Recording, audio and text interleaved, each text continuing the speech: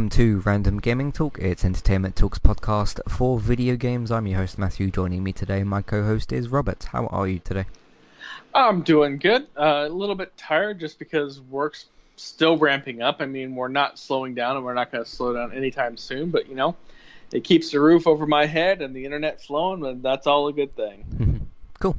It's been another crazy Wednesday here on Entertainment Talk, another crazy week, and we're just in that period of the year where everything's happening at once. So, yeah, things have been alright. I would ask you what you've been playing, but I know it's The Outer Worlds. So, instead of me saying what have you been playing, what do you think of The Outer Worlds so far? I do like it. Before the Outer Worlds launch, I did manage to power through Spider-Man on the PS4. I did finish the main story mission. Mm-hmm. I haven't come anywhere close to finishing all the slide collectibles. I haven't started the DLC yet. Unfortunately, the ending, which I won't spoil, was accidentally spoiled for me, but it still had like a really emotional hit. And if you have played and finished Spider-Man, you know exactly what that hit is, and it's rough. If you haven't, I'm not going to spoil it for you. Just say it does, hint to it fairly, not early in the game, but about at the good 2/3 part, you kind of get a sense of where the story is going. But still, man, great story for that game. Can't talk about it enough. I mean, it's absolutely... Even though I'm mostly a Microsoft gamer, Xbox on my PC, that is an absolute must-play if you have a PS4. And if you haven't played it yet, I mean, what are you waiting for? It's just such that good of a game. Cool. I'm glad you enjoyed it. I think we got 2 reviews on the website. One was me doing a spoiler-free review, like a few hours after the game, and then me and David did a full review, so you can look for... I might put those in the show notes now that I've mentioned them, so have a look out for those. Yep. Now, as for Outer Worlds, it's a lot of what I expected. It's a very good game. It's very, very obvious that Obsidian made it. A lot of the visual cues, a lot of the art styles, the character interactions with the verbal and things like that is very, very obviously Obsidian. You can definitely tell that Obsidian had a great interest in Firefly, the TV show. I know you did a season review on that. So I think someone did a Patreon word for that, if I'm remembering right. No, we haven't done but any I do know you coverage have for, seen the show. Did you say Firefly? Yeah, Firefly, the Joss Whedon show. No, we haven't done anything on that yet. So, you have seen it though, right? Yeah, I saw that, and Serenity, I think is what the film's called. Yeah. The movie for that. Yeah, if you've seen that, you'll get a lot of the pickups on that. I mean, it's not a literal one-for-one, but it is very obviously influenced by that. Cool. Outside of that, I mean, it's a good game. I'm not gonna, some people are just losing their minds on it. I'm not really one of those people. Functionally, it works really well. There's a lot of funny to it. Like, you can pick up phobias.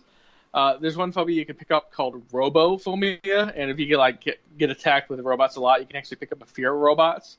And so then in future, if you ever have to talk to a robot, you can just scream and run away, which is just completely hilarious to me. And that's the same with all the phobias, is they all have like a positive and negative effect in all the effects. They do affect combat, but they're also completely hilarious. And there is an achievement or a trophy, depending on which platform you're on, to pick up multiple phobias with the same character. Right now, I'm just going through a normal straight run-through guide.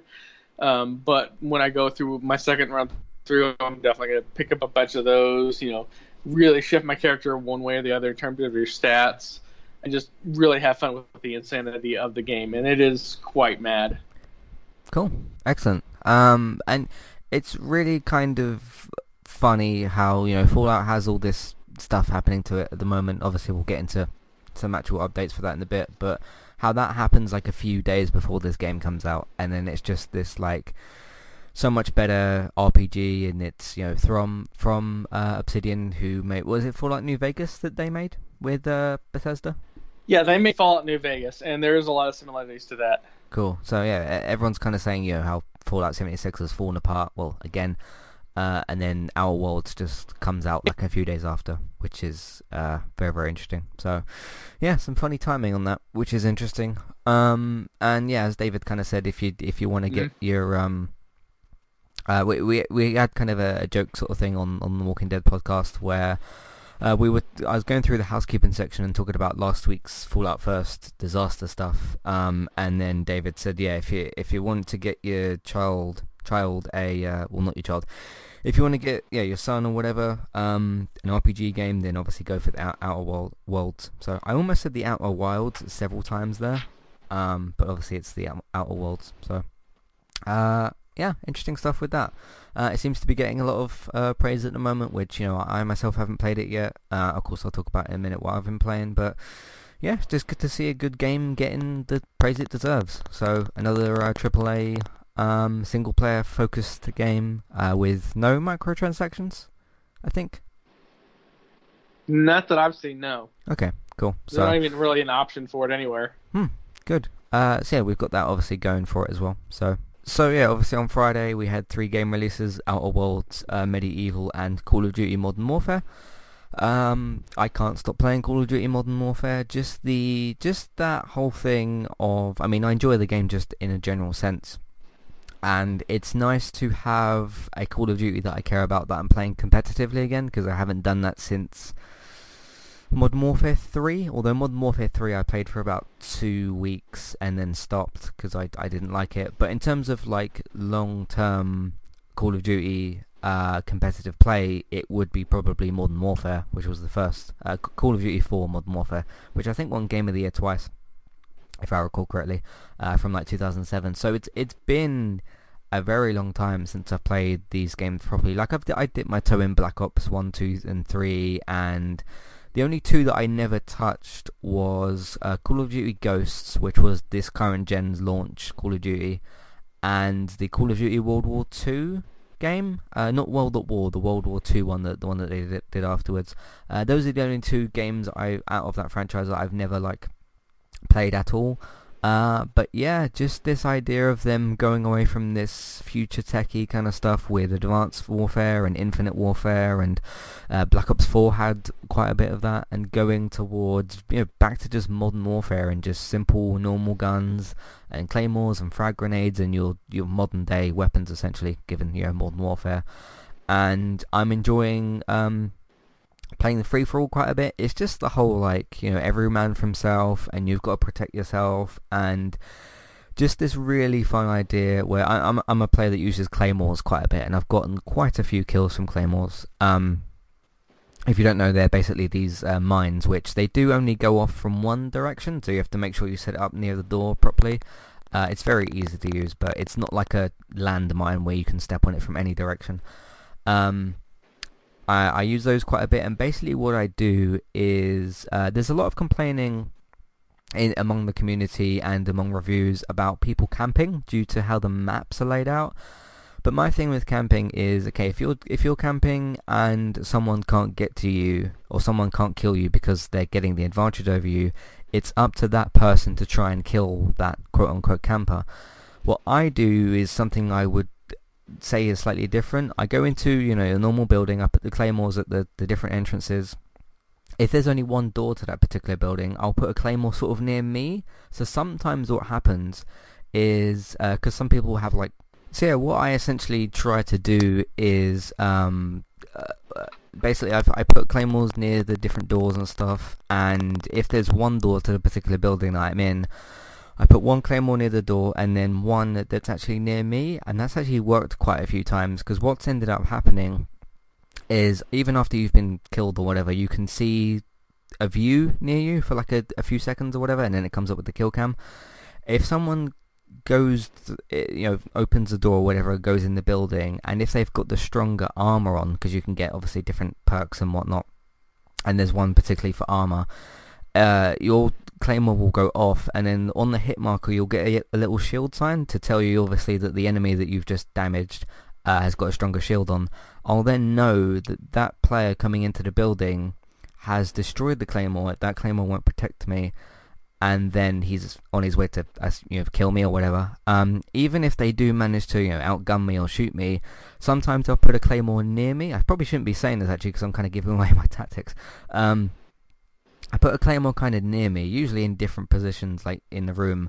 And sometimes when they've shot me and want to go to the window that I've been at to maybe look out or something, they'll walk into the claymore that I've put down, and I'll get the kill, which is kind of fun.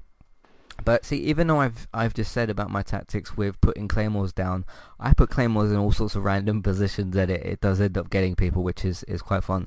Because sometimes when I spawn in the match, whether it's from the start or from being killed, I'll put a claymore just on a random corner of a building or something, and then go to run to get into a building or whatever and shoot someone, and then someone, because they're not expecting probably a claymore to be around that corner, it will get them, and it's quite fun. And obviously the game tells you when you've someone's gotten killed by a claymore. So yeah, obviously in terms of that, I don't rely on claymores obviously, but they're very, very helpful. And just in terms of because I think it's called your lethal grenade, which is throwing knives, semtex, claymores and frag grenades. I was never really good at where to throw frag grenades, so I just took them out and put claymores in, and I'm getting claymore kills. So there's some really good maps that I like. There's actually one. Are you familiar with Piccadilly in London? I'm familiar with Piccadilly Square. It's like a general location. Yeah. But in terms of the Call of Duty games, I don't know that I've ever played a single Call of Duty game. Okay.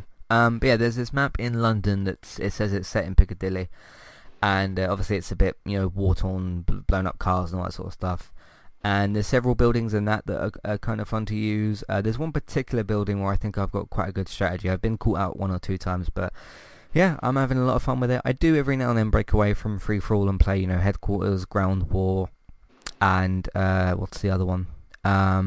Headquarters, Ground War, free-for-all. Those are the 3 that I mainly play. Ground War is when it's basically 2v2, and you either start with weapons or start without weapons, and you obviously go and have to run and pick them up or whatever. But yeah, I have a lot more things I kind of want to say about the game, but I sort of want to save them for a multiplayer review. But yeah, it's been fun so far. I'm rank 32, I think, and my kill to death ratio is pretty good at the moment. So, and I tell you the other funny thing is, and this would annoy some people more, but I'm taking it as more of like a comedy thing, or just a funny thing. Obviously sometimes when you go into a multiplayer lobby, there's you're playing against real players, and some of them speak like foreign languages and whatnot, and like if you've killed someone, and you can tell immediately, like, okay, if someone's walked into your claymore, if you've shot someone, and then they just starts, I assume, swearing in like a foreign language that I don't recognize, and that's just quite funny. I mean, it's funny overall when you've outsmarted someone and you've got them, but hearing it in a foreign language, and 1, not knowing what language that is, and 2, not knowing if they're swearing or what they're saying is quite funny. And the game that I played, the match story that I played just before the Man United game tonight, it was on the Piccadilly map, and there was this English guy. I think he had a bit of an accent or whatever, and it got to the end of the game, and he did win, so I don't know why he was complaining. I think I was second, and he's sort of like, all of you lot, you're all been camping apart from, and then you can tell he's looking through the list. He didn't say my name, and then he pointed out someone else. And he's just kind of going on about how fed up he is with the game, and it's just quite funny. It's good fun. So, yeah, it's pretty good. Any thoughts on anything I've said? I mean, like I said before, I'm not much into the shooter genre, so I don't really have a background in that. I mean, obviously, tactics vary, but I guarantee you, whatever tactics you employ, 50 other people have figured out. It's just one of those things that naturally evolves. It's something I figured out when I was playing Overwatch. I was just playing in like the general open categories, and then I figured something out. And my friend Don, that I've mentioned a few times on the podcast too, is a semi-professional Overwatch player. I said, yeah, I figured out this, and this. And he's like, yep, that's what people tend to figure out the first. And so I, was seriously less impressed with myself than I was before that. But, it's good to know that if you figure something out, it's not a big deal to say to somebody else, because 20 other people have probably figured it out by now. So. Right. I mean, it's funny because some people have like said to me in the matches, like, hey, Matty or whatever, you're camping and all that sort of stuff. Hey, you've got to work out how to get me. There's a particular way that you can get a camper. It's quite obvious to me because it's how I've killed certain other campers, but some people don't work those things out. But you've just got to work out how to outsmart the other person. Doesn't matter if they're crouching in the corner of a room, there's a way that you can kill that person. So I'm not going to say what that tactic is, because then that really would kind of screw me over. But I don't really count myself as a camper necessarily, because I don't just sit in the corner for like 10 minutes straight. I look out the window, I sometimes exit the building and have a little look around. So there's that. But well, it's yeah, their job to kill you, so if they can't find you, that's on them, not you. Yeah, so they have plenty of weapons to choose from to get me with, so yeah, you got to figure it out. What was the other thing I was going to say? I can't remember, but yeah, it's been fun so far. And one thing I've done with one of the kill streaks, obviously kill streak is when you're on a particular kill streak and you get rewarded with planes or whatever's up to you to choose from. There's one called a care package, which I recognise from the Modern Warfare days. Essentially, you get given a smoke bomb and you have to throw it into preferably an open area, because what it does is it signals this helicopter to come and drop like a box, and then in that box you'll get an actual kill streak, and then that will give you that. I've kind of been using that as bait because and other players pretty much do as well, because what I kind of do is still sit in that building, throw the grenade out the window, obviously the smoke goes off and everyone can see that the box is being dropped over, and then if no one does come to pick it up, I do go to pick it up. But the thing is, if I throw that out the window, the smoke thing out the window for the box to come over, if I just run out there like a headless chicken going to get the box, someone will shoot me. But sometimes players do that, they run over themselves to that box, and then I notice them and get them. So there's that. And it's kind of funny when, like, in the middle of the Piccadilly Street, there's this box that I've put down and everyone's trying to kind of get to it, and it's just this fun kind of thing. So there was also a video someone posted of I think it was someone threw one of those smoke things for the crate to come over, and the enemy was waiting for it. They went to look up to see if the box was coming down, and then it crushed them. So that was pretty funny. But yeah, enjoying that. I need to kind of stop playing it a little bit because I've got other games I want to kind of play as well. Plus Death Stranding is out next week, and that's a thing. So that's going to be interesting. Alright, cool. I think I've said enough about Modern Warfare. I will do a multiplayer review at some point. I want to play a little bit more of it, and then I'll do a multiplayer review for that. I haven't touched the campaign yet, so there's that. Alright, let's take a break. We'll go into housekeeping, and then we'll get into some news. See you in a minute. Today's sponsor is Kualu. If you'd like to get started with a domain name and a website today, just click on the link in the show notes and that will take you over to Kualu to get started. They also have a live support chat system that you can use, which is in the bottom right hand corner. So get started with a new website and domain name today with Kualu. Hey everybody, if you would like to get the ad-free versions of all of our podcasts and support Entertainment Talk along the way, all you need to do is head over to patreon.com/entertainment talk. Sign up either as a creator or as a Patreon. There's no difference there. That's just the option for either becoming a creator now or just staying as a patron for the moment. And then all you need to do is support us at the $1 level tier. That will get you access to all of the ad-free podcasts that we've done in the past, and get you access to all the ad-free podcasts in that month as well.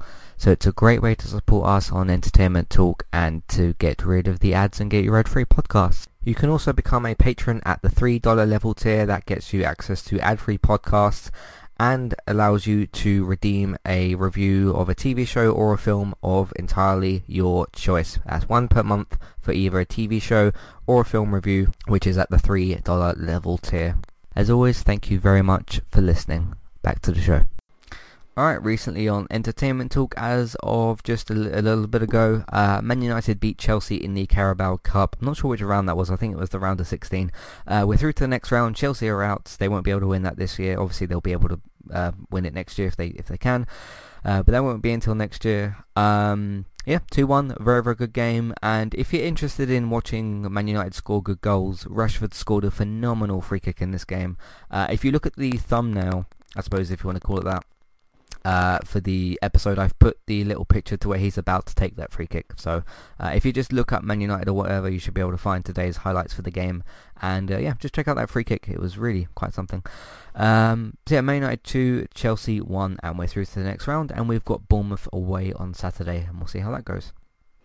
Watchmen and Walking Dead, me and David are both covering that at the moment, or those two shows. Watchmen is on HBO and Sky Atlantic, of course, Season 1, Episode 2 for that, and Walking Dead is obviously on AMC and Fox, Season 10, Episode 4, so you can listen to those podcasts if you're into those shows. Zombieland Double Tap, I went to see that yesterday, and you can listen to that. It's a spoiler-free and spoiler-split review, so you can check out the latest from Zombieland 10 years later with the sequel. Another segment from Entertainment Talk TV, episode 27, was for Peaky Blinders, season 1, episodes 1 and 2, spoiler free again. Another United cast episode, we defeated Norwich 3-1 away. We're actually starting to get some away wins, which is nice as well. 3 goals from Man United on Sunday. Another very good game, and another good game from Rashford, which is good as well. Let's Play Sundays, episode 12, is for FIFA 20. The Good Talk for the Good Place, that's still continuing weekly on Thursdays for US and Fridays for the UK. So you can check out those podcasts. Terminator Dark Fate, the now official third in sense of continuity Terminator film. So if you want to get into the Terminator stuff, watch the first one, the second one, and then use Dark Fate as the third film, and then just ignore the rest, because that's how the new continuity is kind of running. But Terminator Dark Fate, spoiler free and spoiler split review. American Horror Story still continuing on FX and Fox. And episode 100 was last week. And this week is going to be a Halloween-themed episode, presumably, because it's Halloween tomorrow. So that will be interesting as well. That's what we've been doing on entertainmenttalk.org and on podcast platforms. Let's move into some news.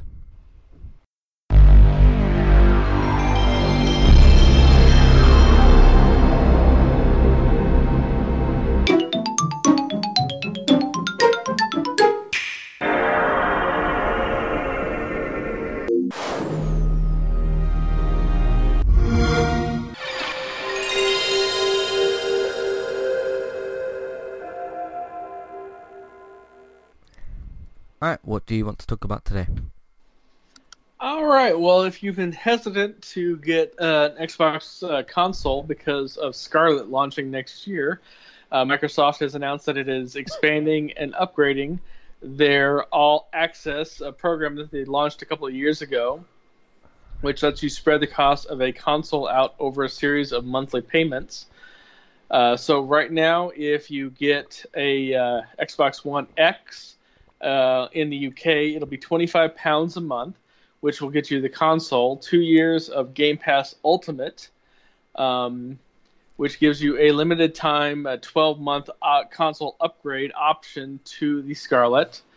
Or you could go with the One S, which is only going to be £20 a month, which gives you an 18-month console upgrade option to the Scarlet. Or for £18 a month, you can go for the One S All Digital, which gives you, as well as the S and the X, a 24-month Game Pass Ultimate subscription, which gives you an 18-month console upgrade to the Scarlet for £15 a month upgrade fee, all of which are contingent on your good standing with Klarna, which I believe is their financier in the Swedish bank, Klarna. That's what the article says. It says right. You'll have to be, quote, in good standing with Swedish bank Klarna. The financier partner Microsoft has gone with the UK to get the Project Scarlet on credit. Obviously, that is for the UK. For the US, they are doing a similar thing, although the pricing is not announced in US dollars. But it will be available for the US, and they haven't announced which bank it's with, if it has to be through a specific bank. But it is good if you want to get either a new console but not be limited to that console when Scarlet comes out next year, or if you just want to buy a console and not have, to put the whole thing up front if you want to do like a monthly plan. Mm-hmm. And the fact that all three tiers, the S Digital, and the X get you 2 years of Ultimate Game Pass, that in and of itself is about, it's about £100 UK, like 120 US, So that really brings the total cost of the console down, because you are getting the console. It's not like you're renting to own, where you pay 24 payments and then you get it. You get it right away, and you just got to keep up with your monthly payments. You get online, you get the gold, you get the gold ultimate, so you get access to all the games that are part of Xbox Live Game with Gold and the Game Pass, so you don't have to worry about any of that. So that is a huge value, and it's really cool that they're expanding that. And as soon as they give the dollar amounts for the U.S., so we'll bring that to you. So what are your thoughts? Are you thinking about going to the Ultimate, or are you going to stick with the console you have? We actually have a feedback question which is quite similar to this. I want to kind of tie that in here and give like an ultimate answer. Peter says, so with the news about PS5 and Xbox Scarlet launching next fall, what are your plans for buying them? He says he'll try and at least get a PS5 day one. So my plan currently is, I'm saving up just in general because it's good to save money for just whatever. And plus for Walker Stalker FanFest next year, if it actually ends up happening.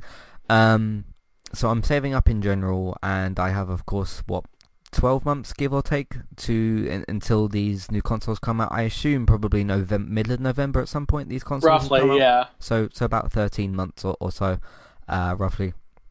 What I'm planning to do is, it depends what they do with Xbox Scarlet exclusives, because I have a weird feeling that some of them will be playable on the One X in some sort of weird way. Plus, don't forget, like certain games like Ori and Cuphead are like going to the Switch. So Xbox Scarlet probably isn't going to be the only place you can play Xbox exclusive. Plus, there's PC and all that sort of stuff.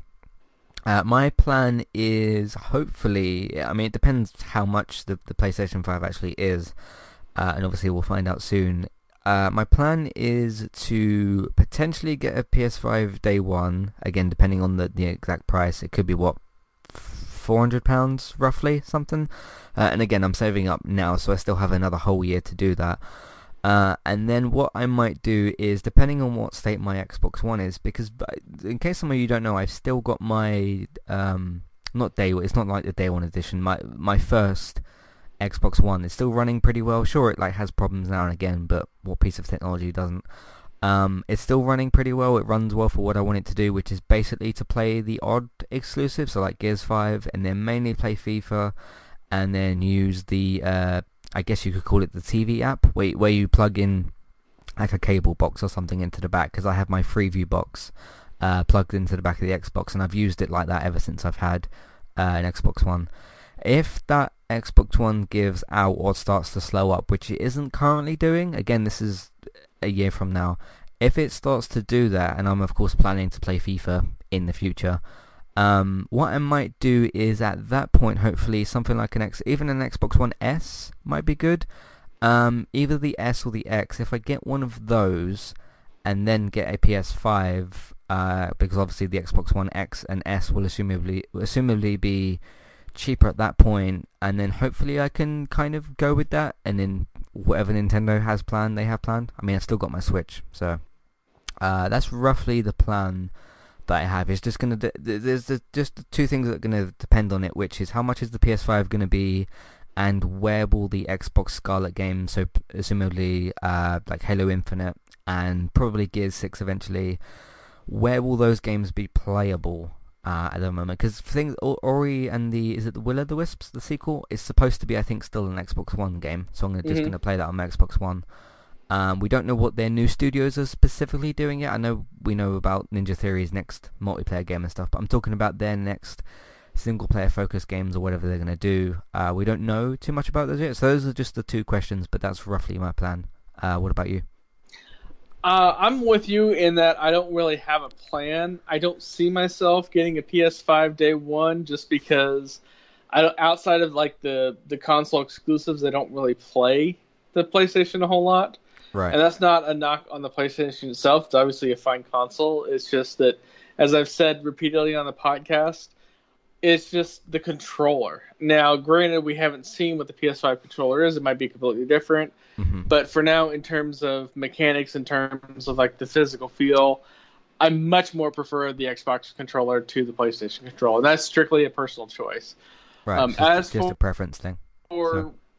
As for the Scarlet, whatever they do wind up calling it, I also don't see myself getting that day one. I do have an S, and it works just fine. I don't have any real lag or issues or slowdowns with it. But if there's a decent trade-in option, or the price of the X goes down significantly enough to where when I trade in the S, it doesn't cost me a whole lot, then I might upgrade to the X. I really don't see myself doing the monthly payment because at least here in the U.S. you got to do that through a Microsoft Store, which is not one near me. So okay, cool. But yeah, that's roughly my plan. PS5, hopefully day one, because a lot of their franchises I'm quite invested in. Spider-Man, God of War, Horizon 2 or Zero Dawn 2, whatever they're gonna call it. The next Uncharted probably. And all the other things they've got, of course.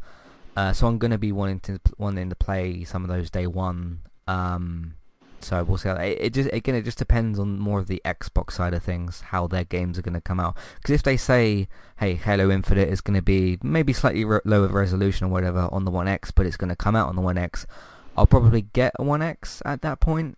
And then, or even if it plays on the Xbox One at even like a lower resolution or whatever, I'll probably just do that instead of paying out for a Scarlet. So, but it just depends on the Xbox side of things. Cool. What else do you want to talk about today? Well, Studio Ghibli founder Hayao Miyazaki and founding mother of shoujo manga Moto Higayo before him, legendary video game producer Shigeru Miyamoto has received one of Japan's highest honors for a creator. The, quote, Person of Cultural Merit Award has been given to those who have made great cultural contributions to the country and is officially handed out by the Japanese government. Only 54 people, including Miyamoto, have ever been handed the award, and the ceremony recognizing Miyamoto's achievements will be held in November 5th in a Tokyo hotel. Miyamoto said at an announcement that he wants to continue to bring smiles to all the people's faces around the world and has no plans to retire from Nintendo and or video game anytime soon. Miyamoto is widely recognized as a creative force behind Mario and Legend of Zelda, which are some of my top two franchises of all time. Mm-hmm. He is also the creator of many other Nintendo properties such as Donkey Kong, F-Zero, and Star Fox. The last production credit that he had was for Breath of the Wild, which I know you played a lot of. Mm-hmm. Very good. And during this year's E3, Nintendo confirmed that Breath of the Wild will be getting a sequel, which I think has not been named yet. But the game producer Ichi Aonuma, which I know I'm butchering that, and I do apologize, he will return for the sequel. But that is one of those honors that you get that's just like, it's just kind of like the pinnacle of your career. Mm-hmm. It's kind of like if you're in the military getting the highest military award that is offered, or if you're, getting a Pulitzer or a Nobel Prize, if you're in that kind of a field, it's definitely up there, and it's definitely something that's important. Cool. I don't know if you'd heard that or not, or if it was just me that was just like, yeah, so deserves it. Yeah, I mean, in terms of basically all this news, I didn't really know much about it, but I mean, if you've been involved with Zelda and Mario, two very successful franchises, I know some people didn't like Breath of the Wild, but whatever, it won Game of the Year and it's very, very good. If you're involved with one of them two games, or both of them as it seems, then you probably do deserve some type of reward. I really, really enjoyed Breath of the Wild, and I'm looking forward to obviously Breath of the Wild 2 whenever that comes out. My guess would be 3 to 4 years from now, roughly. I don't know, it depends how much they've already done of it, but yeah, if you're involved with one of them two, you probably deserve something. And I mean, they're the two staples really of Nintendo at this point. I know a lot of people like Donkey Kong, a lot of people like obviously Smash Brothers is a big one, but that's really kind of the legacy of Nintendo, Mario and Zelda. So I mean, as much as I've bashed on Mario before just because he's not one of my favorite platformers, in a fun kind of way, I still recognize him obviously as one of the biggest characters in, not just in gaming, probably in just pop culture itself. Is very recognizable. So yeah, well deserved. And I'll look forward to seeing what you do with Breath of the Wild 2.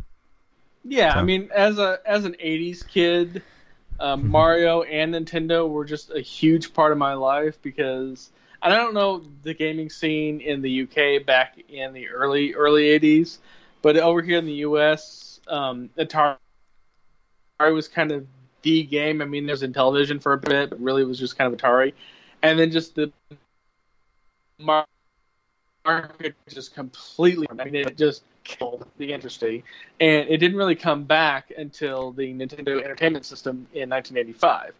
And Mario was a launch game for that system and came with the system, which is pretty much unheard of today to have a launch game come with. That'd be like when the Scarlet comes out. If you buy the Scarlet, you just get Halo Infinite with no extra cost as just part Hmm. of a default package.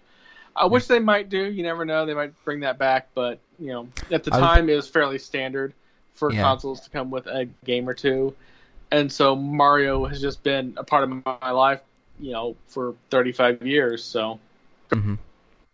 I think I'd be more surprised if Microsoft didn't do a Halo Infinite bundle, like a full, console skin thing or whatever, and like a controller and stuff like that, because that's going to be obviously probably their biggest flagship launch title. So they'll yeah, probably do something. I So. mean as a bundle, yeah, but they've done tons of bundles. I mean they did the Hmm. the Gears 5 bundle, they did a Fallout 76 bundle, they did any kind of bundles you name that they've done it at some point. So, but I mean, just like a base game that comes with it, regardless of whatever bundle it's a part of, that Hmm. probably won't happen again. So, Yeah. Cool. What else do you want to talk about? well, in an announcement that kind of caught me as a shocker, EA announced that it is coming back to Steam. Being I didn't know that it left to begin with. And this is from Ben Walkie's Twitter account. Some big news for you EA fans. EA Games is coming back to Steam, and it starts with Jedi Fallen Order. More games along the way with EA Access, which they did announce that plans are coming. The EA Access subscription program is coming to Steam in the spring of 2020, making it the final platform for it to come down. It came on Xbox One, obviously, originally, and then eventually migrated to PS4. And this is after Origin, which is who owns or is a part of the EA corporation, Hmm. was available on PC, but now you can get it through Steam. Um, and Steam is going to have EA's more popular titles, Sims 4, Apex Legends, FIFA 20, Battlefield 5 show up sooner or later. But again, I got to go back to my original point. I honestly didn't even know it was not available on Steam. Yeah, me neither. That surprises me as well. Obviously, you've got the whole Epic Games trying to take over the world or whatever at this point with all their exclusivity stuff. But I mean, as a person that doesn't see the Steam, is it Steam Library? It's called usually, or the Yeah, Steam usually. storefront or whatever it's called. As someone who doesn't actually see that like at all, I wouldn't know what's on there roughly. I assume most main AAA games, which as some people don't like EA or whatever, but the sports franchises are a part of the core AAA video game system right now. I mean, FIFA 20 is obviously a big seller and everything, and all the sports franchises and stuff, and obviously they have Star Wars games and everything else. But yeah, I'm surprised as to this wasn't already on there.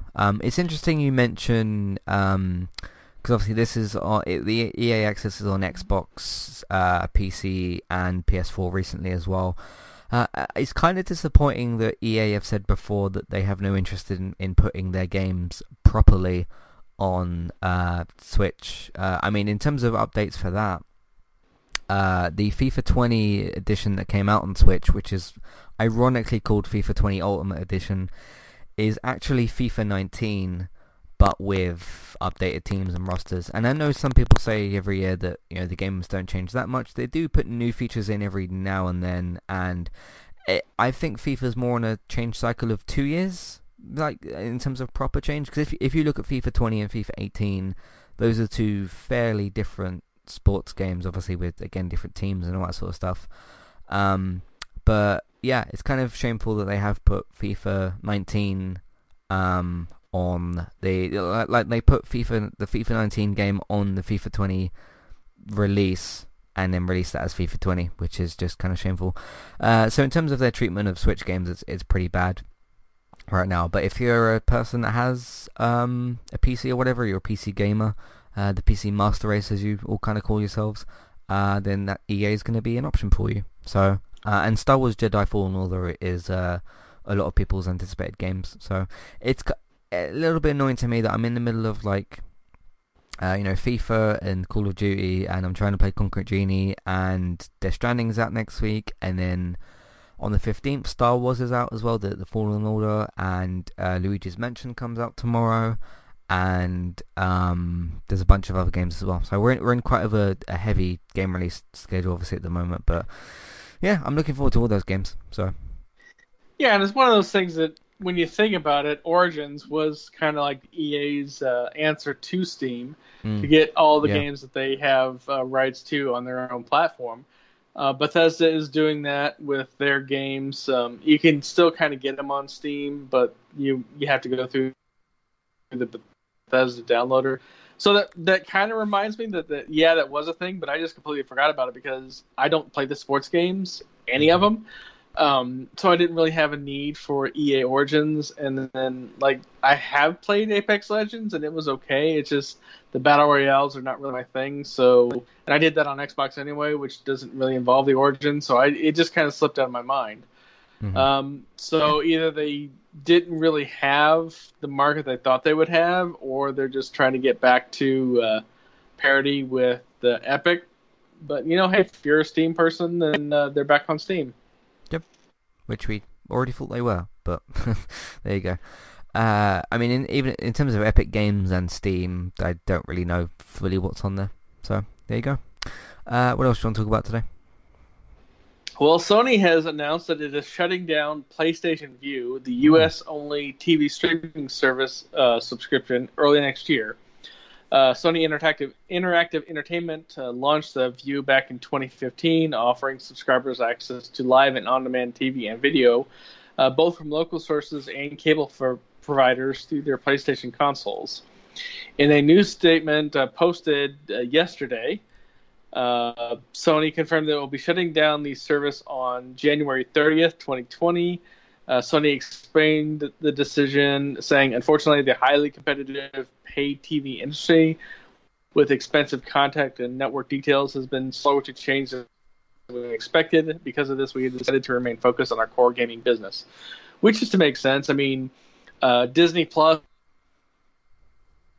is launching in a couple of weeks. The DC certain thing. Netflix just keeps growing no matter what happens. Hulu is getting folded into Disney Plus. Amazon Prime Video will always be part of Amazon, and pretty much nobody's got the cash to buy Amazon at this point. So it's just one of those things that kind of like with Microsoft trying to be part of the cell phone market, you just realize you're ice skating uphill and just time to tap out. Yeah. Did you ever do the PlayStation Vue? I mean, I know it says US only, but... In terms of PlayStation Vue, it makes 100% sense to me in terms of, the streaming wars are starting. HBO Max came out yesterday with all their information and whatnot. Disney Plus is on the way. Apple TV Plus comes out on Friday. You've already got Hulu, Amazon, Netflix, and obviously all the network TV stuff. So in terms of them saying like, hey, there's all these streaming services on the way, and we want to focus on gaming, which has by far been obviously their biggest success and everything with the PlayStation. And I say just PlayStation because 1 through 4. So it makes sense that like, hey, all these guys are coming out with their streaming service, and although we do provide that in some way, our core success has been from gaming. So to basically take the budget that they use for PlayStation Vue, however much that would be, and just put that into gaming makes complete sense to me. It's funny because the first couple of times people were saying about, I use PlayStation Vue and it's really good, and I didn't know it was a US only thing, so I started actually looking for it. And I was searching around in like the TV apps on the PlayStation, not knowing that obviously it was a US only thing. Realised that eventually, obviously, and then it's funny because when this news came out like a couple of days ago, some people were saying, it's a shame I use PlayStation Vue, and so, this was coming from some people like Alison Keane. I don't know if you know who that is, but a bunch of different like people that I know as TV critics, like Alan Sepinwall and Alison Keane were kind of coming out and saying like, oh, I use PlayStation View quite a bit, and it's a shame they're going to get rid of it and they'll have to find an alternative option. But yeah, it's all part of the streaming wars, and it just happens to have affected PlayStation, which is, a video game brand, basically. But yeah, it makes sense to me. So, and again, as someone who not only doesn't use it, but doesn't actually have access to it, it doesn't affect me at all, obviously, because it's not even available to me. But it makes sense. So, what do you think? Yeah, I mean, like I said before, I'm not much on the PlayStation platform, so it never really was an option to use it. Plus, I have Netflix, which I don't know how much longer I'm going to keep it, but I do have it for now.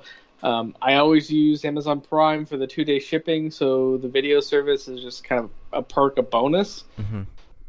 Hulu I have, but I'm pretty much decided that I'm going to upgrade to the Disney Plus, which is going to be part of Hulu. Or more rather, Hulu's going to be part of Disney Plus, so yeah. I'm going to have that service as well. So I didn't really have a need for PlayStation View, which I only vaguely-ish remember ever seeing it on the media bar. But it makes sense. I mean, if it's not really working, like I said before, tap out and just go somewhere else. It's like with Microsoft and the Kinect, as much as they put into the Kinect, eventually they realized it's just not being used as the way they wanted it, and they just kind of stopped doing it. Yeah, I think this is actually the right time for them to get out as well. Like, maybe they literally watched the HBO Max trailer and they're like, okay, we're done. I'm joking, but yeah, literally as of this Friday, and then when does Disney Plus launch? Like the 12th or the 13th? So literally within the next 2 weeks, there's going to be 2 new streaming services coming out. And then I think it's March 2020 when HBO Max comes out. So that's going to be coming out. So yeah, I think this is a good time for them to, especially with PlayStation 5 on the horizon. They're going to be putting a lot of resources into that. It just makes sense that they would abandon the TV stuff. So I mean, I don't know how much it does cost them and stuff. But yeah, they want to focus on their core gaming stuff. PlayStation 5s are on the corner, and it makes sense. So cool. What else do you want to talk about today? Well, you mentioned streaming wars. Yeah. In the battle between Twitch and Mixer, things just got a whole lot more interesting. 2 big names have jumped from Twitch to Mixer. Shroud and King Goliathon have both announced that they are going to be exclusively streaming on Mixer. Shroud did that through a Twitter post. King Goliathon actually did that while streaming on Twitch, saying as of the 29th, which was as of recording yesterday, he's going to be exclusively on Mixer. So both of those people are on Mixer for now. Whether or not that lasts past whatever their exclusivity contract is, it's hard telling. But I really wish I could remember where I saw it, but I tend to bounce between a lot of YouTube videos, at night when I'm trying to get to sleep. And I was watching this one interview with this guy this was just after Ninja jumped, and he was saying that he was in personal contact with several large name Twitch streamers, and he obviously didn't give the names because he didn't have permission. But he said that a lot of them were frustrated with various different things on Twitch, and it was saying a lot of them were thinking about jumping. And so obviously these are 2 big names. Now, neither streamer I'm that familiar with. I do know of Shroud, because whenever one of my social media feeds gets slammed with commercials and advertisers, Shroud's gear always pops up. Okay. So I do know who he is, but past that, like I said before, is not a war per se, but the battle just interesting. Yeah, in terms of these 2 guys, I'd never heard of them before, to be completely honest. Obviously, most people have heard of Ninja at this point. Whether you're into gaming or not, you've most likely heard of him, which is mostly through his Fortnite stuff, to be honest. But this just reminds me of... I want to give this kind of a nickname, which would be like football, like streaming transfers, I suppose, which is where, obviously Mixers come up with like money or a better contract or whatever the case may be, which is sometimes what happens in football, and then they've decided to simply move platform. I mean, there could be other reasons towards them moving and stuff. I don't know anything really about these guys, but just in terms of comparing them to that's the one thing I can kind of think of. Because some players, even if they are happy at a particular club, and a different club offers them more money, they'll tend to go there. A quick example is there was a Brazilian player called Oscar. Used to play for Chelsea, used to hear his name all the time. Great player, I quite like him a lot. And then I can't remember what wage he was on. It was probably 200,000 to 300,000 a week. And this Chinese team, who I don't know the name of, offered him 600,000 a week, which is, I think, yen, is it? Their currency. 600,000, and he moved there straight away. And I've not heard of him playing once. I mean, he's obviously been playing matches, but the Chinese games don't really get coverage. And then a Man United player actually did the same thing. He moved because there's basically money in China. And then a few months after that, the Newcastle manager called Rafa Benitez, he left Newcastle to go to China, which is where there's obviously money. So certain people do it, certain players do it. I'm not calling these two guys greedy by any stretch. I'm just giving a comparable kind of example where Mixer potentially offered more money or a better situation, I suppose, and they've gone to that different platform. So yeah, and those numbers are taken to like an exponential level over here in the U.S. because with the TV broadcast rights, American pro sports, regardless of which league it is, just has insanely huge numbers. And I never fault a player for jumping teams for more money because they have a very limited window for their career. I mean, two of the oldest players for the American Football League that are still active are in their early 40s. It's Drew. There's three players. There's Drew Brees. There is Tom Brady, and there's Adam Vinatieri. The first two are quarterbacks, and the third is a kicker. But they're both like 42 to 44, which, like, in terms of like what an average, normal human lifespan is barely even middle age. Right. But in terms of American football sports, that's like your grandfather playing. That's like your grandfather being the lead striker of Man United. I mean, it's that rare. The game, you get out of college / university, 19, 20, 21, and then you got 10, maybe 12 years to set yourself up for the rest of your life. And these guys are still doing it, and they're still at the top of their game. I mean, Brady plays with the Patriots, and the comparison has been made with the Patriots that it's Groundhog Day. I don't know if you've ever seen the movie Groundhog Day, but he lives the same day over and over and over again. Right. With the American playoffs. Should, so. Yeah, it's a great Bill Murray, and Andy McDowell is hilarious, and Chris Elliott is hilarious. But the reason why the Groundhog Day comparison comes into play is because they're always, the top team in the playoffs for their division. Doesn't matter what year it is, doesn't matter what's going on, doesn't matter who's doing what. They're always the top team in the division because they've been set up with Bill Belichick, the coach.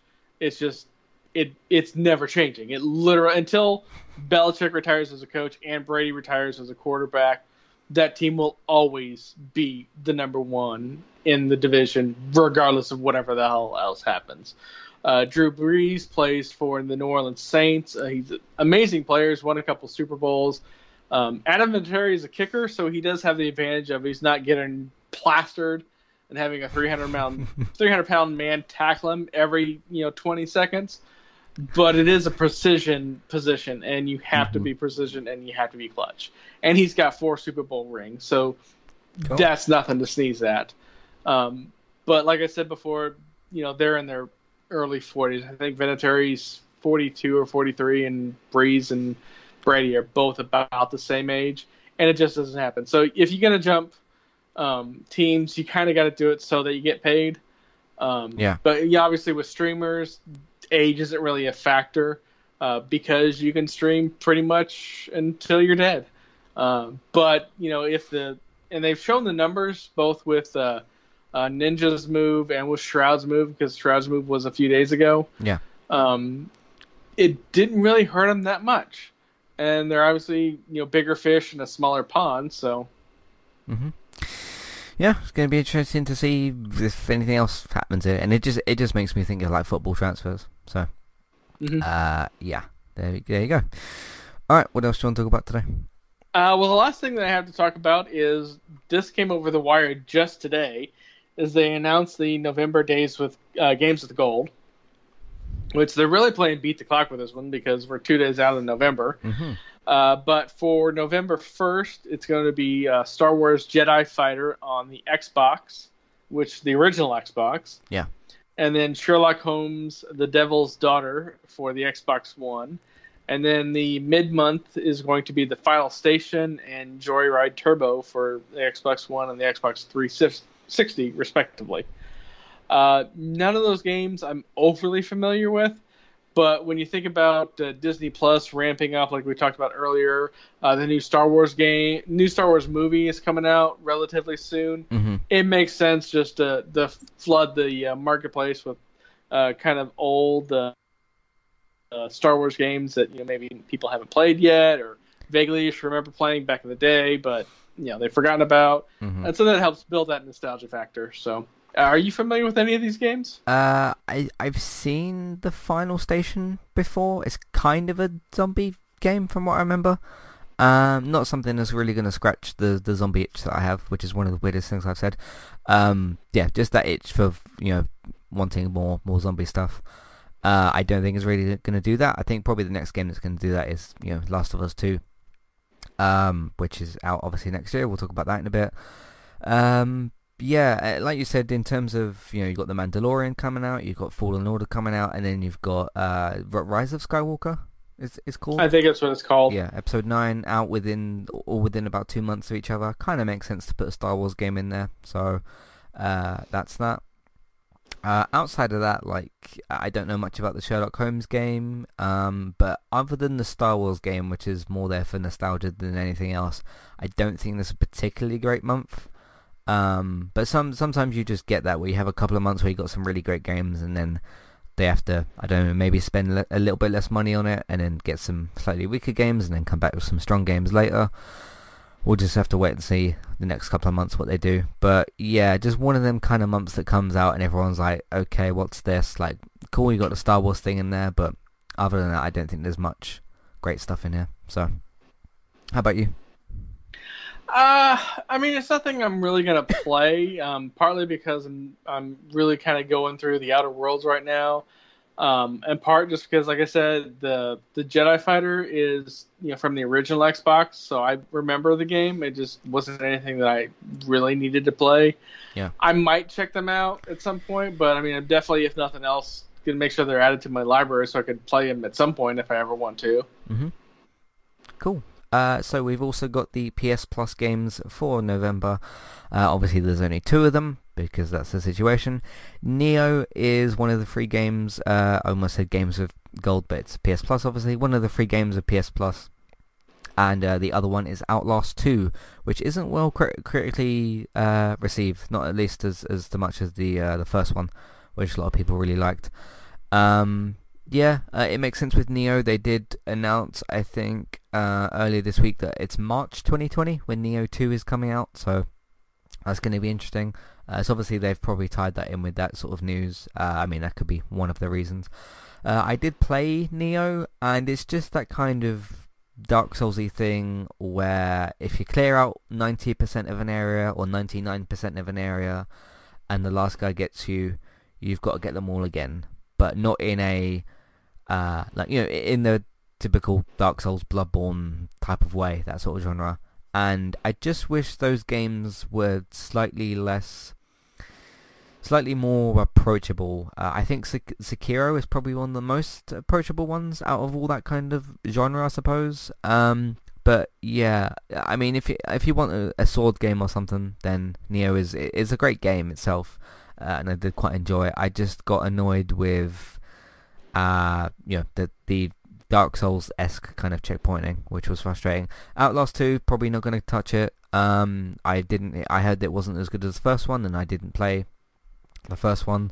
I do want to play one of those kinds of, I mean, Blair Witch almost scratched that kind of itch, but like I said, I really dislike the combat a lot, so I'm kind of looking for one of those horror, not really found footage because you're controlling a player, but camera, you're sneaking around in the dark kind of thing. I'm interested in one of those, but I think Outlast 1 and 2 and Blair Witch aren't really going to do that. So, because at this point I don't really see I mean, I've seen all of Outlast and Outlast Whistleblower, so I don't really want to go and play them because I know about them and everything. So, yeah. What do you think of these selections? I mean, they're definitely big titles, no doubt Yeah. about that. But I mean, neither one of them is a game that I have really that much interest in playing. So, Yep, there you go. So that's your PS Plus and Games with Gold. And as we discussed before we started recording, I don't recall them both releasing their news on the same day before. It's a rare occasion. no, but like I said before, we're recording on the 30th, so we've got a day and a half until November. So might as well get them out now. Yeah. Okay, so we're not going to get into Bethesda's press release about Fallout first, but we did want to bring up the fact that, cause of course last week we mentioned the whole ridiculous $100 a year, a month, that would have been even crazier, $100 a year or $13 a month for Fallout First, which is obviously the Fallout 76 subscription service that has been released. Obviously the free Wastelanders DLC, I think it was called, the free update that they were going to do has been pushed to next year. We discussed that last week. But an update on this is that Fallout First, the subscription service itself, is also broken. And one of the main problems that people have been coming across is this supposed unlimited scrap box that you have doesn't exactly store your scrap. In fact, I've written down that the scrap box eats your scrap. And yeah, it's just another thing that Bethesda's released that is broken. I'm going to tie this in a minute with the email that we've got about Bethesda, but just at the moment, Bethesda is broken, Fallout 76 is broken, Fallout First is broken, and I don't know what Bethesda is really supposed to do. But Robert, as someone who last week said that they had cleansed themselves of Fallout 76, what do you think of Fallout First being broken? I'm not overly surprised, Right. and Bethesda never actually made an official statement on the damages that is Fallout First. They did an interview through Polygon, which they had some choice quotes for that. Okay. And a lot of the quotes, if you read it, it's talking down to the players a lot, which I'm never really a fan of. And they did do a brief update to where the scrap initially they thought it was just a UI error to where the scrap was actually there, but they just couldn't see it. Okay. And then after some further investigations, they discovered that yes, it is gone, and they have no idea how to get it back. If Fallout 76 had been like a perfect launch and an amazing game and had a massive a fan base, I wouldn't be happy with the Fallout First thing, but I could kind of see it. Right, there'd be less damage but everything there. Yeah, but everything about Fallout First is fixing a problem that they created. Like with the unlimited scrap, that is an artificial problem. Having a scrap box that's limited based for literally no reason, that is just a lock that they put in for the sake of having a lock. There's no reason to have unlimited scrap when no other game in the history of Fallout has limited that. I mean, Fallout 1... kind of a little bit. I mean, they didn't involve scrap, but I mean, you can only have so many items. But that was more a limitation of the computers and computing power than anything else. But you know, you go back to modern Fallout, Fallout 3, Fallout New Vegas. It had universal storage like that. Fallout 4 had universal storage like that, and neither of those games had any kind of limitation based on that. So there's literally no reason to do it other than to artificially limit it. And so you're having to pay for a problem that Bethesda created because reasons. So I've got a question for you, and then I'm going to answer the question myself as well, but I want to pose it to you first, and then we'll get into the email that we've got. Let's say you are head of Bethesda, and exactly the same stuff has happened with Fallout 76 and Fallout First. What do you do with this game at this point? When you launch, the game is broken, and then you have the bag issue, the helmet issue, and then Fallout First comes out and it's a ridiculous price, and the game still isn't fixed, and you've delayed the free update, and then you've put out the subscription service, and then the subscription service is broken. there's a lot of damage there with this game, and towards not just Fallout but Bethesda itself at this point, which obviously they have, Wolfenstein and Doom and other games as well. What would you do with not Bethesda itself, but specifically with Fallout 76? What do you think you'd do with it, I suppose? Well, I never would have released Fallout first to begin with, just Right. because I'm self-aware enough to know that it's going to be more bad than worse. And there has been reports, although since I haven't played the game in a while, I can't 100% confirm this. But there have been reports like the exclusive emotes and tags that you get for being a Fallout First member. The players that did pay up to do Fallout First have been getting griefed from the rest of the community from the non-Fallout First. Like if you pop in online in a world and there's other people in the world and they discover that you are a first person, they actually track you down and kill you and grief you, which I don't approve of. I don't like. It's not a good thing. So. It's not even remotely a nice thing, No. but it's more a reflection of the frustration of somebody like myself that I still call myself a Bethesda fan just because they have made so many games that I like. Sure. Even the disgust of 76 can't take me from that, but it cut my fandom down so hard. And all this is going to do is going to punish the rest of the Bethesda games. Like, eventually, Doom Eternal will come out relatively soon. Right. That's going to be completely tainted and haunted by 76 and First. And then I don't even know if I'll reinstall 76 when the Wastelander comes out, which is something that I was really actually looking forward to. Mm-hmm. I don't know that I'll bring that back. That's really going to depend on gaming and what's available for me and what I want to do, and more importantly, my backlog. I mean, my backlog is comical, and not even counting like the games with gold and the PS Plus games that I buy just so that they're part of my library so that I could play them if I had to whenever. But, I mean, I still haven't finished Last of Us Remastered. I still haven't finished God of War. I've barely started on either one of those games. So I'm probably going to have to restart them at some point just because, I've been away from them for so long. Right. That it's just easier to start over than to deal with anything else and have to relearn the controls or whatever. There's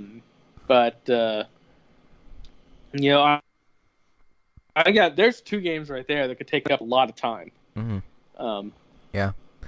I don't have to play 76. No, you don't have to.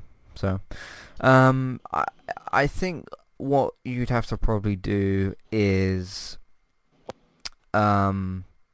fix what is broken. Don't work on anything else new because it'll only release broken. Release this. What I'd probably do is just fix what's broken, or at least try to, and then once I hypothetically release this Wastelanders update, just completely leave the game alone. You either do that or you just don't touch it at all. But then I guess the problem that they've run themselves into is you've released a broken subscription service, and the people that do still want to play the game are going to be left with that, and that's not a great way to leave people that have bought into your game. So it's a difficult situation. They've put themselves in the situation. I don't know what else they're supposed to do. So if I had to absolutely 100% back against the wall, gun to my head, have to do Fallout first, I would wait at least until the day after Wastelanders come out. Yeah. And if you want a fan's real opinion on that, go to falloutfirst.com. Some Bethesda, for whatever reason, decided not to buy that URL, and a fan created just an absolute visceral takedown of Bethesda and their policies. And it's Fallout First. You spell out the word first, FIRST.com. Yeah. A lot of profanity, a lot of salt, a lot of snark, and as much hate is poured into that, you can tell that comes from a place of somebody that just had their fandom ripped out of their heart and thrown into a blender and set puree. Yep. What was the other thing I was going to say? Yeah,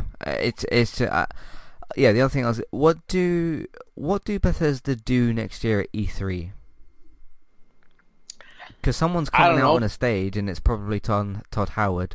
And what does he say? Because they had to apologize this year for last year's mistakes, and then they've made mistakes this year again, which they'll have to address next year. So, I don't Yeah. know, give everybody in the audience a puppy. I mean, who doesn't like a puppy? Yeah. Just turn the whole thing into a puppy playpen and slash, animal shelter adoption slash fundraiser thing. Hmm. That's really the only thing they could do. I mean, if you're so jaded that you're going to hate on a company for doing a animal shelter rescue drive slash donation Yeah. to save puppies and kittens, even I'm not that callous, and Right. I'm a misanthropic, hateful bastard. And even I'd be like, okay, yeah, that's a good move. Right. Right. But past that, I mean, they don't dare announce Starfield. They don't dare announce, Elder Scrolls Elder 6. Scrolls Yeah. 6, whatever they wind up calling it. Yeah. I mean, even if remotely it was going to be able to be out by holiday 2020, you do not come out with that next in the 2020 E3, because it will be destroyed on site. Hmm. We should probably get to this email that we got about this because it expands on it a bit more. Emma says, with the success of Outer Worlds from Obsidian, which Robert has been playing, and a bunch of other people, and the fall of Bethesda, where does this leave Bethesda? Will Doom Eternal have problems? Will Elder Scrolls 6 have problems? And how do they gain the public's trust again? I mean, I'm not running a company that's got as much hate as Bethesda, so I don't know what you do. I've probably annoyed people with my opinions on stuff, but that's not the same as releasing a broken product. It's just, we create opinions here on Entertainment Talking. It's pretty much as simple as that. So, I don't know what you do to gain the public's trust. In terms of where does this leave Bethesda? I mean, they've just got more stuff to fix, essentially. I don't know how they do that or what they're going to do next. Will Doom Eternal have problems? I don't know if Doom Eternal will have problems. Do you think it will? It's hard telling because, I mean, Yeah. technically it is being published by Bethesda, but that is part of id Software and that little subdivision. So it's possible that that's been insulated enough to where they're going to release a good game. Mm-hmm. And they did delay it so that it could be as good as they wanted it to, which is probably the best decision that's been made with the Bethesda umbrella company in the last 3 months at a minimum. Yeah. And despite all the hate that's going on right this second, it's not like EA level hate with the loot boxes. Oh, I'm sorry, surprise mechanics, and that's been going on for years. I mean, that's been nursed in a playroom of disappointment and anger and just everything for God knows how long. Bethesda is just the kind of anger you get when you're going for a drink of water in the middle of the night and you stub your toe on a coffee table. Right. It's there, but it'll pass eventually. As for that, I mean, I don't know exactly what they need to do, but they definitely need to do something. Right. The first thing they definitely need to do is not release anything else new for Fallout 76. Oh, yeah. Just focus on what you've got. Fix Fallout first, because people have for some reason paid you money for that. And then focus on this Wastelanders DLC. So that's all they can really do at this point. I don't know what else they can do. So let's move on to some, kind of better stuff. We have some video game delays to talk about. Last of Us 2, my most anticipated game, and still very much is, has been delayed from, I think it was February something, until May 29th, 2020, which is just a couple of months. And essentially Naughty Dog gave the press release kind of thing about, we need more time to make a better game, that sort of stuff, which is fine.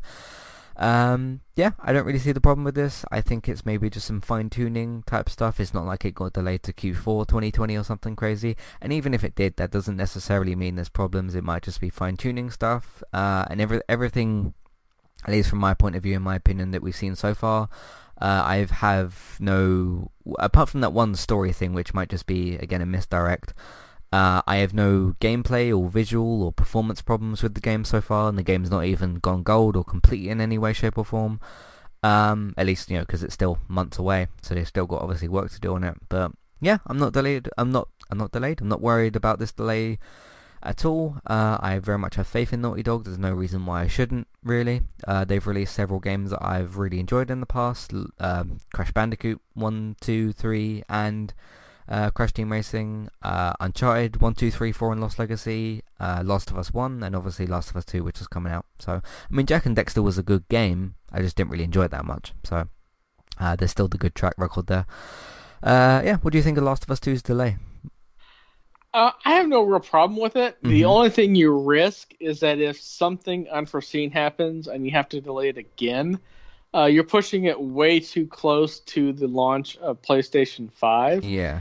And in a weird sort of way, Microsoft is kind of inoculated from that with their first-party and exclusive titles because they've set themselves up to where it doesn't matter which version of the Xbox you get, they're all going to play.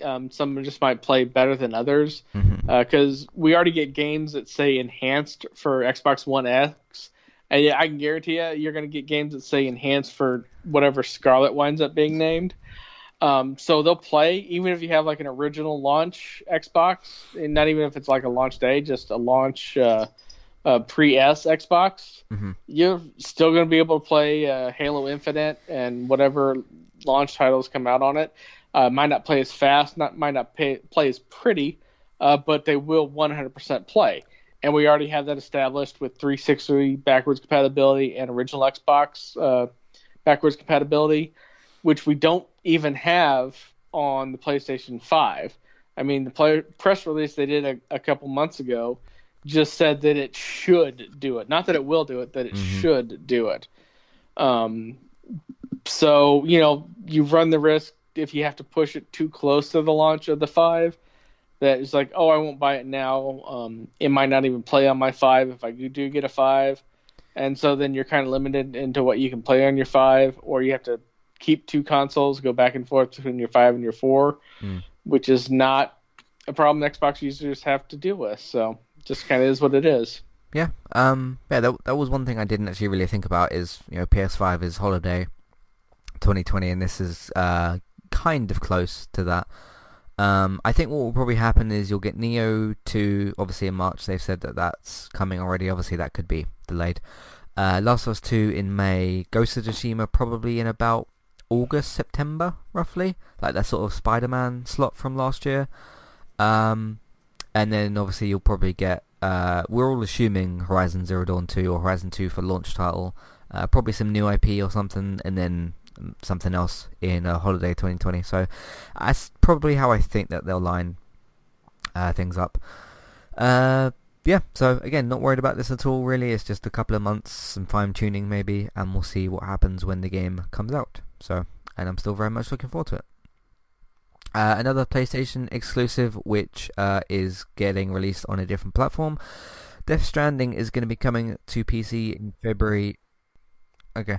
Death Stranding is going to be coming to PC in February of 2020, and is going to be published by 505 Games, who also published Control from Remedy, which came out last month, 2 months ago, which sold horribly, by the way, in case some of you didn't know. Abysmally. Yeah. I think Colin on his Sacred Symbols, which I know some people hate him, but whatever.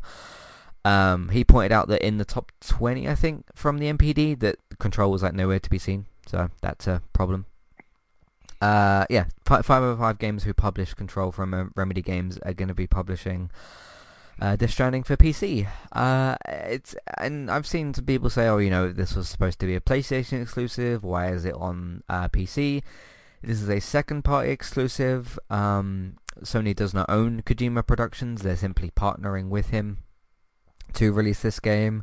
And the argument that I'd make against that whole exclusive argument is it's still not going to be on Xbox. And you can put the argument the other way, which is Halo Infinite will probably come out on Xbox and PC, but it's not going to be on PS4.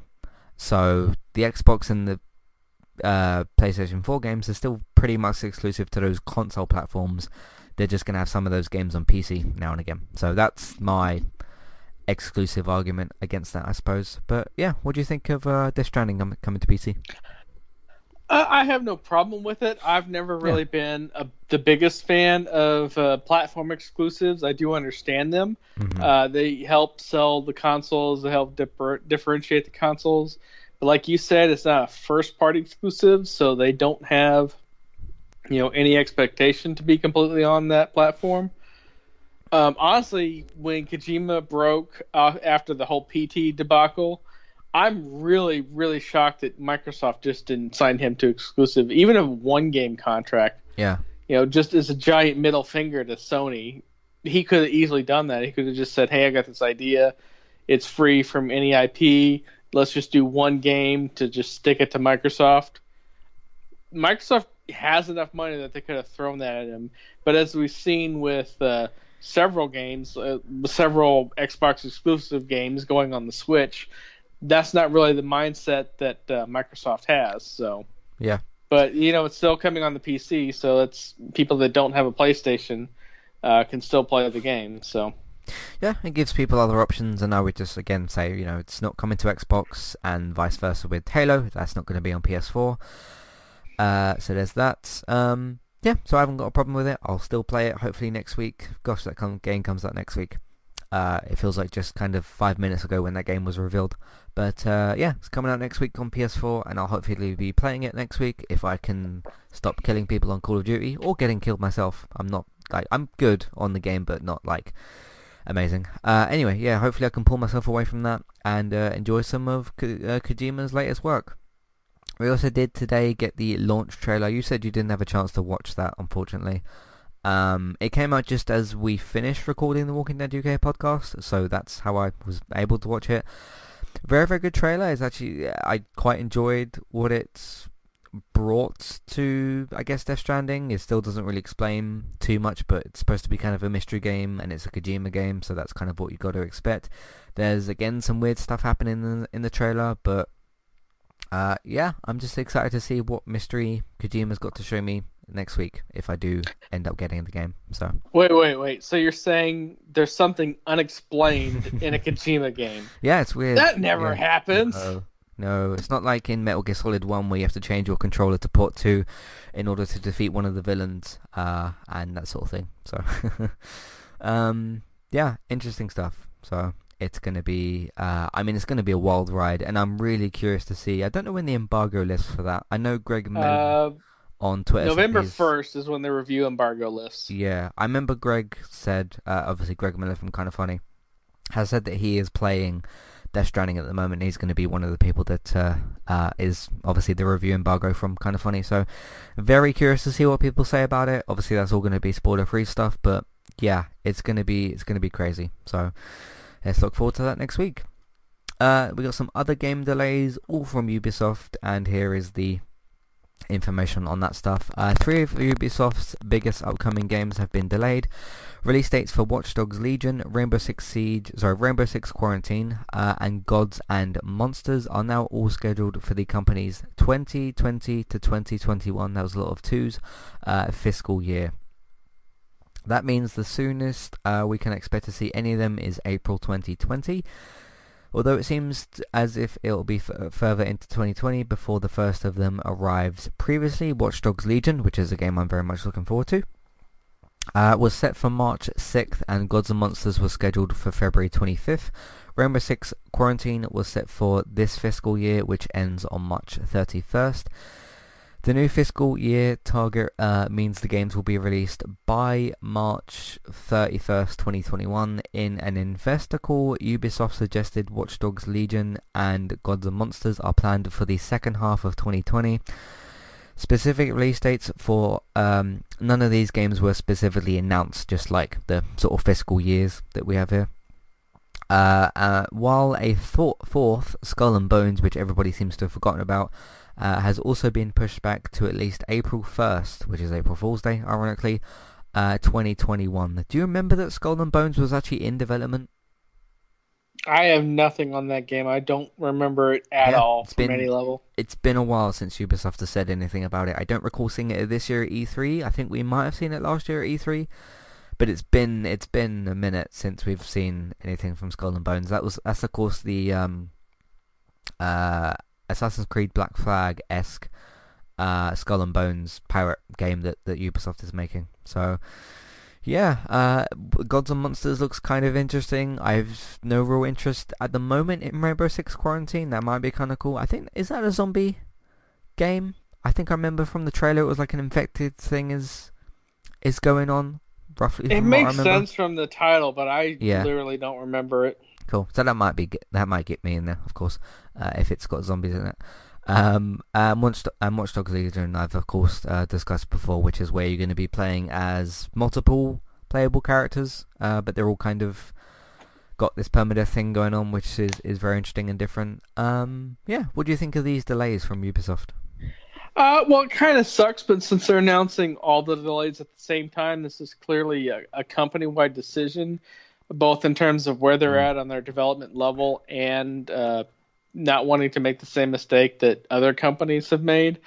The only game that I'm really was even kind of half tracking was Watch Dogs 3 Legion. That's just because I was curious to see how they could tell a story with an interchangeable main protagonist. That just never made any sense to me.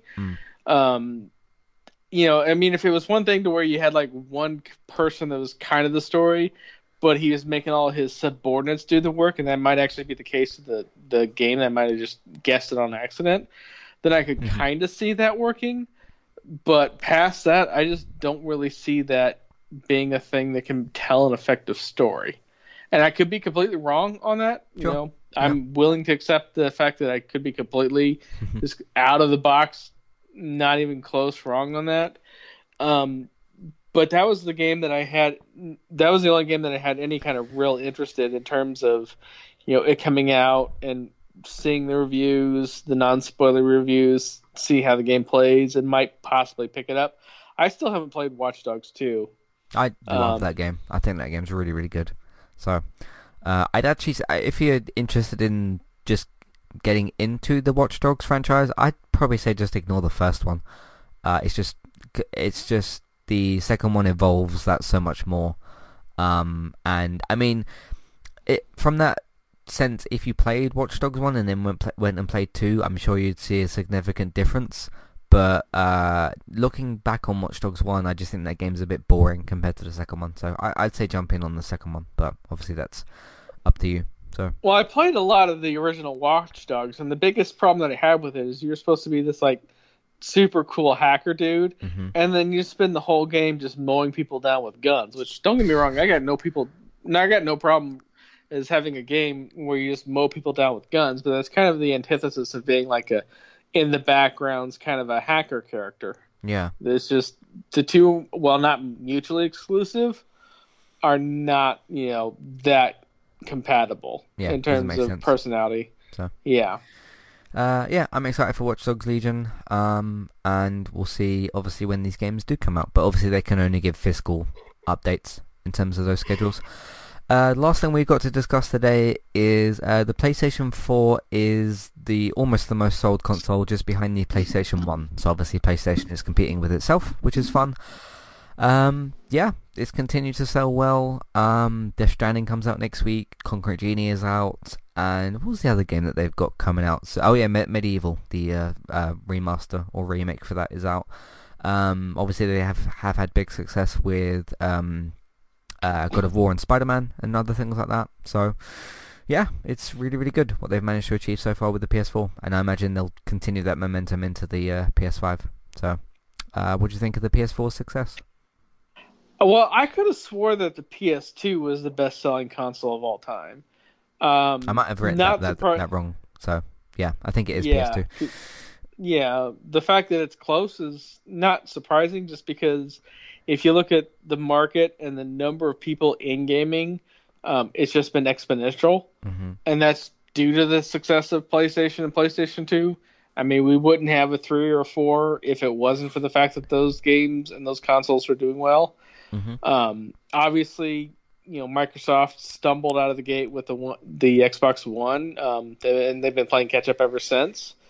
360 was a fantastic console once they got the Red Ring issue fixed. There's no denying that the Switch definitely has carved out a marketplace for itself, despite the complete and utter failure of the Wii U. That's got to be one of the worst consoles of all time. The Virtual Boy was. So. The Virtual Game Boy was the worst console of all time. No, I mean the Wii U's probably got to be in the top 5 at least for the worst Oh consoles. yeah, definitely in the top 5. But Yeah. I mean, I don't know if you ever had a chance to actually interact with the Virtual Boy. I don't think I did. Uh, No. just like you know how when you have like the 3D on your like the VR on your head. Right. Just imagine that instead of like all the bright shiny colors, just being a bichrome. It's just either black or red. Okay. And just imagine getting a splitting, skull piercing migraine after 5 minutes of use. Ah, okay. Not great. Yeah.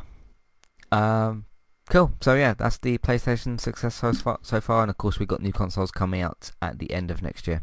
So yeah, I would move on to feedback, but we've already read them out. Thank you to the two of you who've sent those in. Yeah, and keep the feedback coming. I love answering questions. It Me just too. constantly reminds me that we're not just talking into microphones just for our own sake here. So Yeah, it's always good to know that as well. So, yeah, numbers have been very, very good this month. I'll, of course, talk about those numbers next month in the chat podcast. I don't know when I'm going to be doing that because the first is on a Friday, and I'm quite busy on Friday because Jack Ryan comes out. But, yeah, I'll release the chat podcast at some point within probably the first week of next month, and we'll go from there.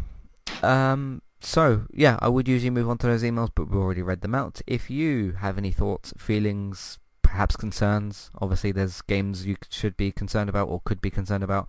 If you've purchased Fallout first, I'm sure you have some concerns. If you have any thoughts or feelings, feedback about video games or anything related to anything that we've covered on Entertainment Talk, or if you just want to get in contact with Entertainment Talk, Matthew at entertainmenttalk.org, Twitter eTalkUK, there's a contact page and information in your show notes. So you can send in emails and feedback to that, get in touch with us, let us know what you think of everything, and all that good stuff. If you want to check out the rest of our content, we are on entertainmenttalk.org. If you want to support the podcast, support Entertainment Talk, we are on Patreon. Just search for Entertainment Talk or look for the link in your show notes. Of course, there's always the link to the ad-free podcast in the show notes. If you'd like to get that ad-free podcast, check out the $1 or the $3 level tier. That's on the Patreon side of stuff. Amazon affiliate link, you can shop on Amazon, we'll get a small cut of what you spend, it won't cost you extra. iTunes feeds, please rate, review and subscribe to those if you're using those. Of course, we've got a whole bunch of them, or if you just want one iTunes feed, of course there's the main Entertainment Talk one. Podcast drop down menu in the iTunes feeds page is where you can find all those. Word of mouth, please tell your friends, family, people that you know about the website and the iTunes feeds. That helps us out as well. Social media, share them on Facebook, retweet them on Twitter, and put them in different Facebook groups if you are allowed to, with the Facebook groups obviously. Video games, if you want to watch us play different video games, me and David stream on Twitch, Robert streams on Mixer, and look out for Let's Play Sundays. And that's what we've got for you for this episode. Thanks for listening, and we'll see you next time. Goodbye. Goodbye.